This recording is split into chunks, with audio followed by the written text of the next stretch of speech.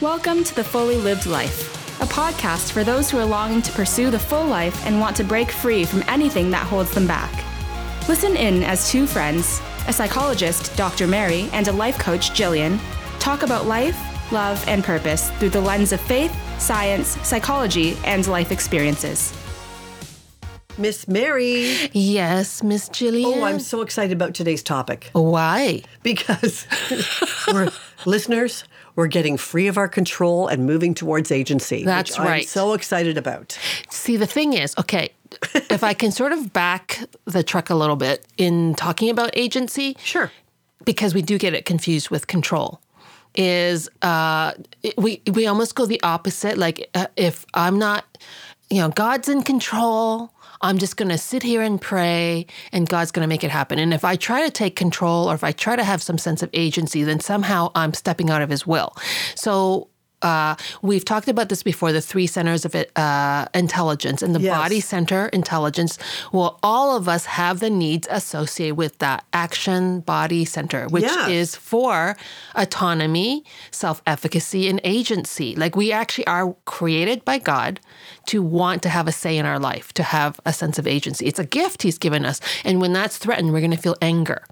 Oh, yeah. So part of the Christian teaching we've had is that anger is bad. Right. And then if we try to take action because of anger, then that's bad. Right. So I really do want to kind of put that out there that we are meant to have agency. As we mentioned in a previous episode, we are meant to co-create with God. Yep. We're in partnership with him. He has put us here on this earth to do the things that we're to do. And that requires agency. It requires decision-making. It requires wisdom and all that great stuff. And all the gifts that we have, like all the gifts and strengths that we have can be exercised. That's right. For our good and the good of others. That's right. Yes, exactly. So Sharon Hode Miller, in her book, The Cost of Control, she does talk about agency.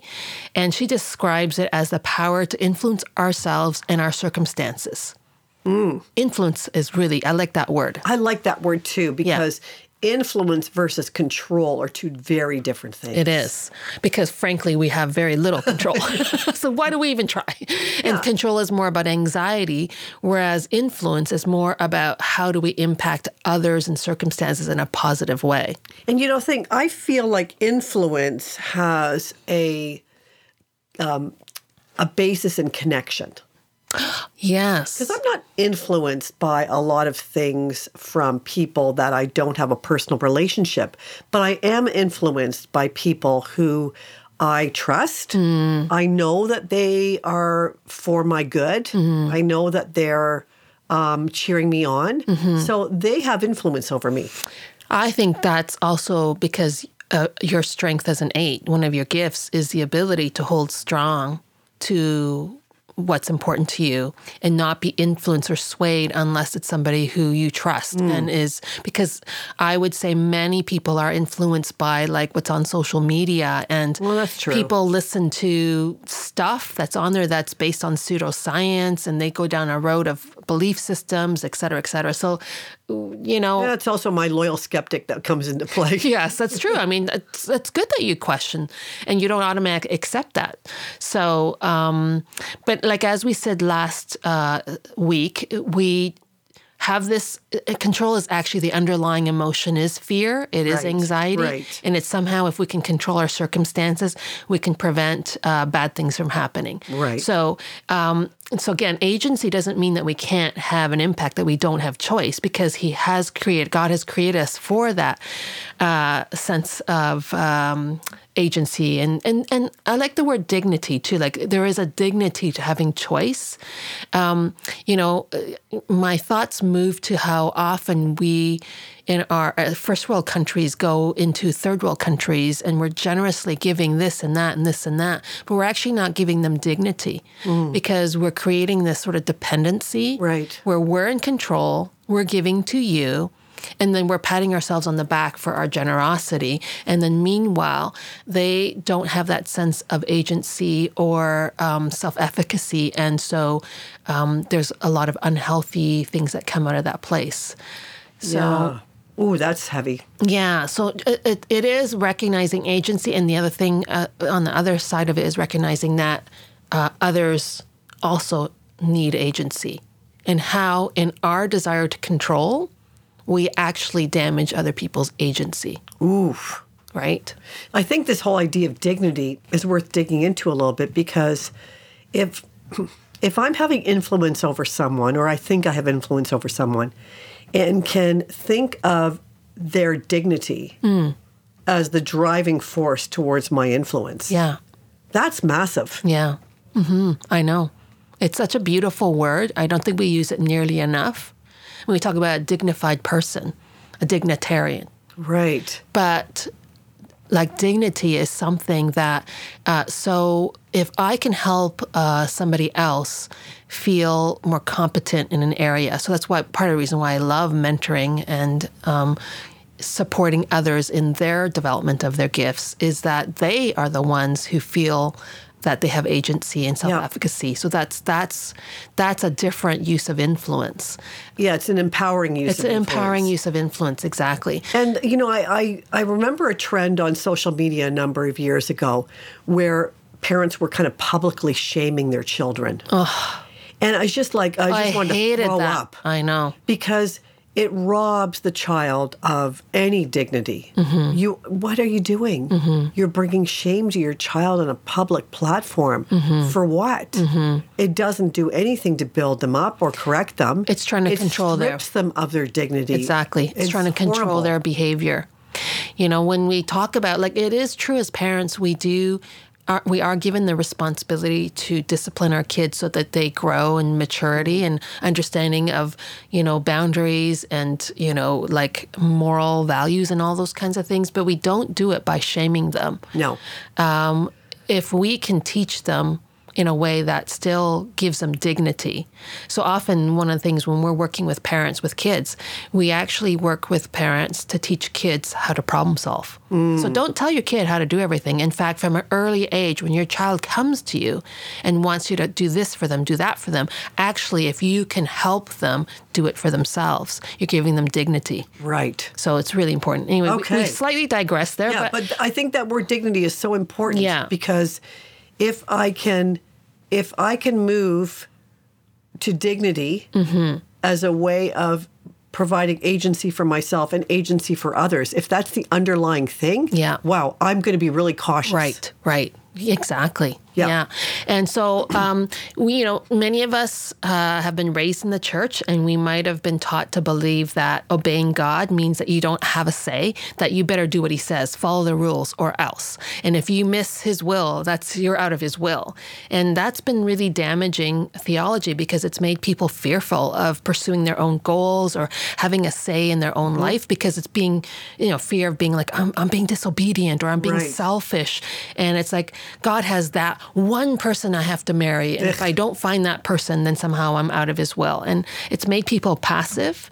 I just have to pray. I just have to trust God. And then nothing changes in their circumstances, and they wonder why. And that's because it's not about control, it's about agency. So that's the power to influence and make choices. So Sharon Hode Miller says, the difference between control and agency is a difference between, I love this, accepting our limitations and constantly thrashing against them. Ooh. Yeah. Wow. Yeah. So when we're trying to maintain control, we're actually thrashing against our limitations. Because, again, we don't actually have control. So we need to relinquish control, which we don't have anyway, and in favor of agency. And the opposite of control is not passivity, but it's active agency. It's this beautiful middle ground.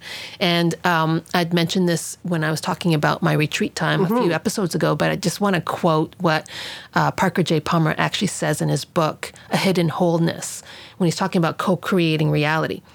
We co-create the reality in which we live. And all of the great spiritual traditions ask two questions intended to keep us awake. What are we sending from within ourselves out into the world? And what impact is it having out there? And what is the world sending back to us? And what impact is it having in here? We are continually engaged in the evolution of self and world, and we have the power to choose moment by moment between that which gives life and that which deals death. Oh, wow. Yeah. Isn't that a beautiful quote? It really is. And, I have this flashback in my mind to a famous quote from Nelson Mandela when he was finally freed from prison. And he said that he was leaving the physical prison, but he was also leaving his emotional and psychological prison. Wow. By choosing to forgive. Right. Because if he walked out of the physical prison without forgiveness, he'd be in prison for the rest of his life in bitterness. Yeah. So this idea that choosing moment by moment between that which gives life and that which deals death, that was like such a powerful quote. Yeah. And it just is such because we have such affection for him and such respect from all that he'd been through, for him to choose that. Right. It's one of those people that you go, this is a person who's choosing their agency, who's not being passive. Right. Because he could have played the victim. He could have, yes. He's not choosing passivity. He's choosing his agency and the way to move forward in the world. Right. Oh, and a lot of that was internal. Of course. Agency. But then look at what that internal agency did for the world. Oh, massive. Huge impact. So that co-creation is like encapsulated in that like little... Exactly. No, that's a really great image. example. So agency is actually a term that's used in sociology. And it means the idea that people make their own decisions and are responsible for their own actions. Oh! Hello! I mean, I can't blame anybody. I know. I can't, play the victim. Oh, my gosh. I can't... Oh, I'm not helpless? No. You make your own decisions, girl. And you're responsible for your own actions. That's not what I want to hear. I know. But the study of sociology does also... take into account the reality that we live in systems and structures in our world. So our religious system, as an example, our cultural system, there's these systems that impact whole groups, whole races. I mean, racism has there's a structure in place that's kept a lot of racist ideology around. Yeah. So that's this complex, interconnected set of social forces, relationships, institutions, social structure. They all kind of work together to shape the thought, behavior, experiences, choices, and just our overall life course. It does impact us, but agency is the power that people have to think for themselves and act in ways that shape their experiences and the trajectory of their life, which ultimately can also impact society. Well, this goes back to I'm just thinking of all the different podcasts. The one we talked about a few episodes ago where we talked about our choices. Yeah. Even changing our DNA. Yes. And then that changing for others in the future. That's right. Yeah. But I'm also thinking too about when we make those internal changes and choose agency for ourselves, then we're able to give agency to others. Yes, exactly. So it's huge. It's like you're staying within your boundaries, and you're responsible for what's within your boundaries. Yeah. And you're not trying to encroach on other people's, on the other side of the boundary, on other people's side of it. So that allows them to have agency. Now, not like people who are not healthy may actually say, wait a minute, why aren't you taking care of me? Why aren't you doing it for me? They're like trying to pull you to their side. Yes. So that's why an important part of agency is having really clear boundaries of what's mine versus what's yours. Okay, good stuff. Yeah. Yes. So that's the really great news. And I know sometimes you look in the world and it just feels like, oh, what difference is my little life going to make? And you'd be surprised at the impact that you can have. And I think that a lot of us are asking that question right now in the midst of, a war, in the midst of a climate crisis, in the midst of a financial crisis. We're saying, well, wow, it's so easy to go, there's nothing I can do about this. That's right. That's right. But when we choose agency, when we choose the piece that we can do, when we can have self-efficacy, choose our choices, own our choices, advocate for our own needs, that is a massive way to go about the world. It is. It's a way of being that leads to resilience. It does, and it really does impact others. Even if, that commercial from way back when we were kids that all you young guns would not know about. Was it Breck hair? Oh, Breck. I told two friends. No, it was Herbal Essence. Okay. Oh, that's right. I told two friends, and they told two friends, and they told, and then you see the screen splitting more and more and more and more, and then eventually there's like thousands of people on the screen. So there you go. So in what ways can we have agency? Now, Sharon Hoad Miller has 6 ways. I've kind of taken some of what she's thought and put it into my own words, and then added a bunch because I control using my words. No.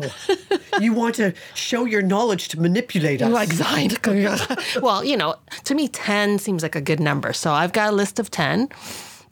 So the first way we can have agency is creating order out of chaos.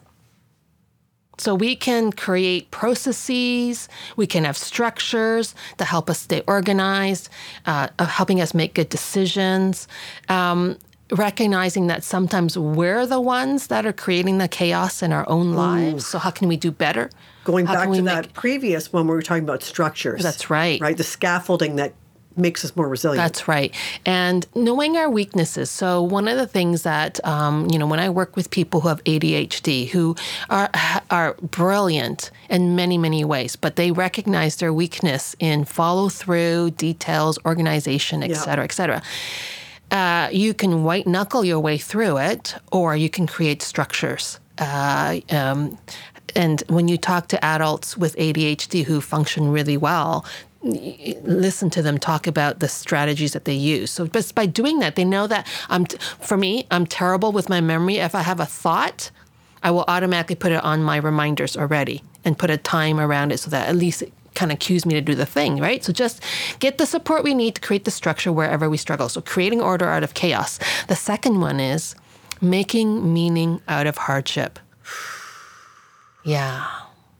And we did talk about this already, and we talk about this often, it's not to diminish our pain at all. In fact, we may be in a season of grief and we may have to sit in that for some time. But maturity and integration is holding both the good and the bad of life without judgment.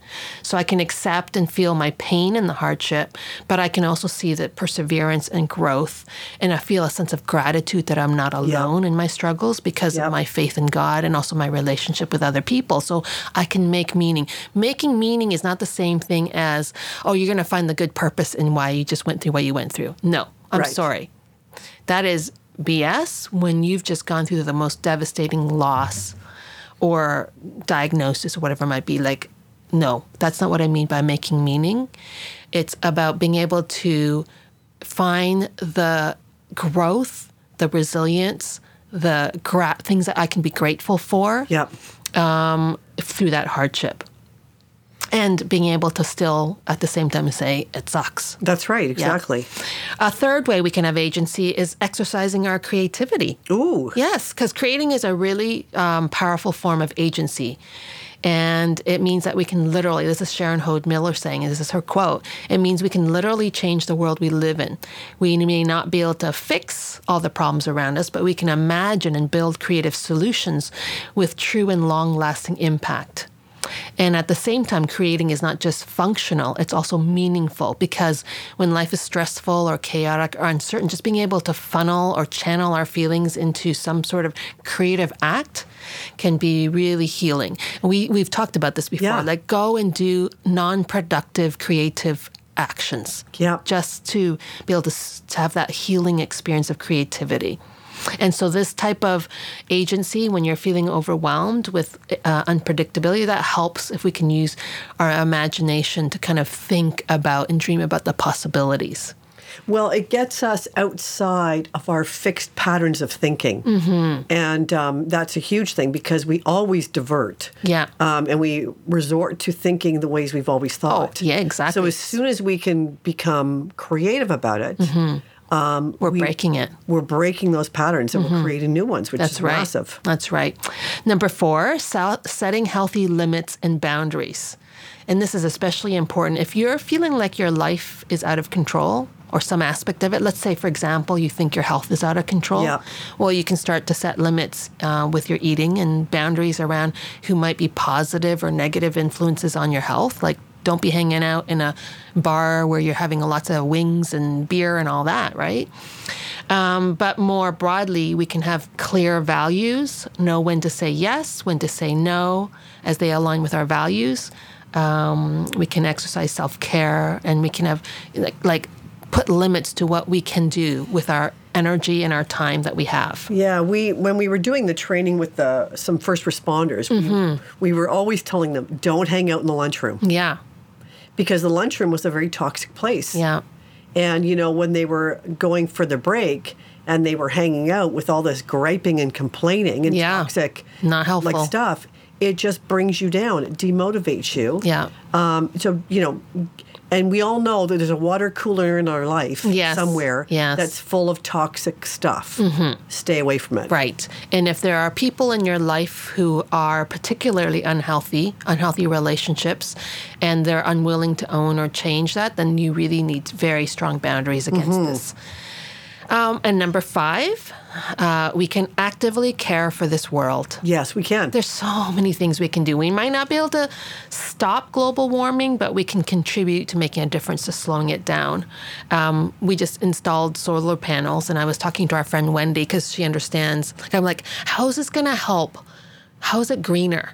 And she says, well, actually, it's because you're saving resources for the future generation. I'm like, oh, okay. That's great. Right. So we can actively do things like that. Number 6, we can develop and nurture healthy relationships, which, if you remember from Susan Bialy Haas's book, it is a key part of resiliency. Yep. So we can influence our relationships in a positive direction. We can work hard on building trust with others. We can exercise care and how we treat others with kindness. We can be intentional about how we bless others. There's just so many things that we can do to develop and nurture healthy relationships. Yep.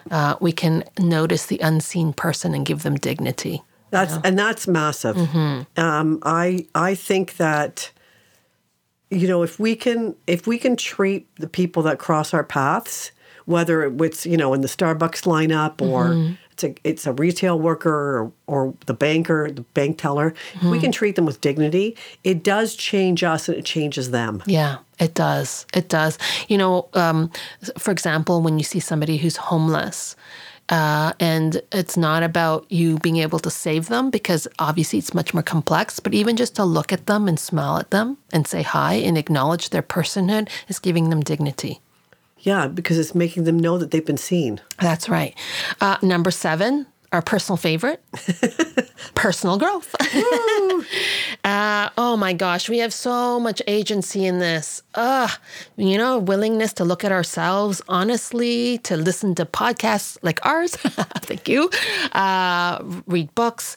But to seek feedback and learn from our mistakes, have a growth mindset. I mean, all those things are, so much. Like, we do what we do because we believe so much in the agency that we have in our personal growth. Yeah, and I was reflecting today. I was listening to a podcast with Lisa Turkhurst and all that she's been through in her life. Yeah. And I was just so thankful for her because there's massive personal growth. Oh, my gosh. And she's done it in a public way and a private way. Yeah. But she's doing it so that others can experience the same personal growth. Because she could have just, cuddled away and done it to herself. Yeah. But just having role models that are doing it is so inspiring to me that I want to do the work, right, when I'm watching someone else. Yeah. I agree. Yeah, and then that's close cousin, number 8, taking personal responsibility. Yeah. Because the problem with agency is personal responsibility. Yeah. Right? So in every situation we're in every conflict that we're part of, we can examine where things may have gone wrong, and we can take personal responsibility for our part, even if it's just 1%. We can choose to stop blaming or making excuses and focus on the thing that we have agency over. What's our choice? And I know that you and I get bugged by this. Yeah, we do. We get bugged when we see someone who we know is shirking their personal responsibilities and playing the victim card. I know. You just want to take them and shake them and I go, know. you have so much agency. Yeah. You have so much accountability for yourself. Start making better choices. Right. Exactly. Stop the blame game. Exactly. So in relationships, we, instead of waiting for the other person that we're in conflict with to approach us, we can choose to work towards the repair. Yeah. And even if they're not willing to own their part of it, at least you know you've done your part and you've grown through that experience and you feel a greater sense of peace and acceptance. Number 9, choosing gratitude. And we've already done podcasts on this. So much science around it. Tons of science around how important this is to choose gratitude, focusing on the things and the gifts that you do have, savoring the beauty of life that you see around you, and just slowing down and being able to savor a quiet moment and counting all that you're thankful for. Gratitude is one of those wonderful things that opens up our hearts and our minds and helps us move away from fear and control. Right? It's huge. It's very huge. And I think we kind of dismiss it because it's like it's so easy, but so hard. Right. Because when we're in the midst of a messy middle, it's hard for us to see the brighter pieces of it. But if we sit down and can think of, what am I grateful for today? Yeah. It does get our minds out of that trap of being fixed on the negative. And you are releasing some good hormones Ooh, in your yeah. brain. Big time.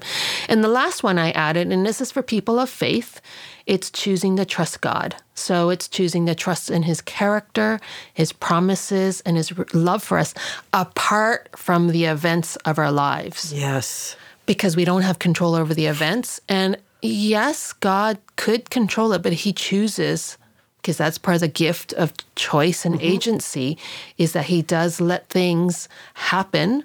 And sometimes things happen not by anybody's choice, but because of circumstances or whatever it might be.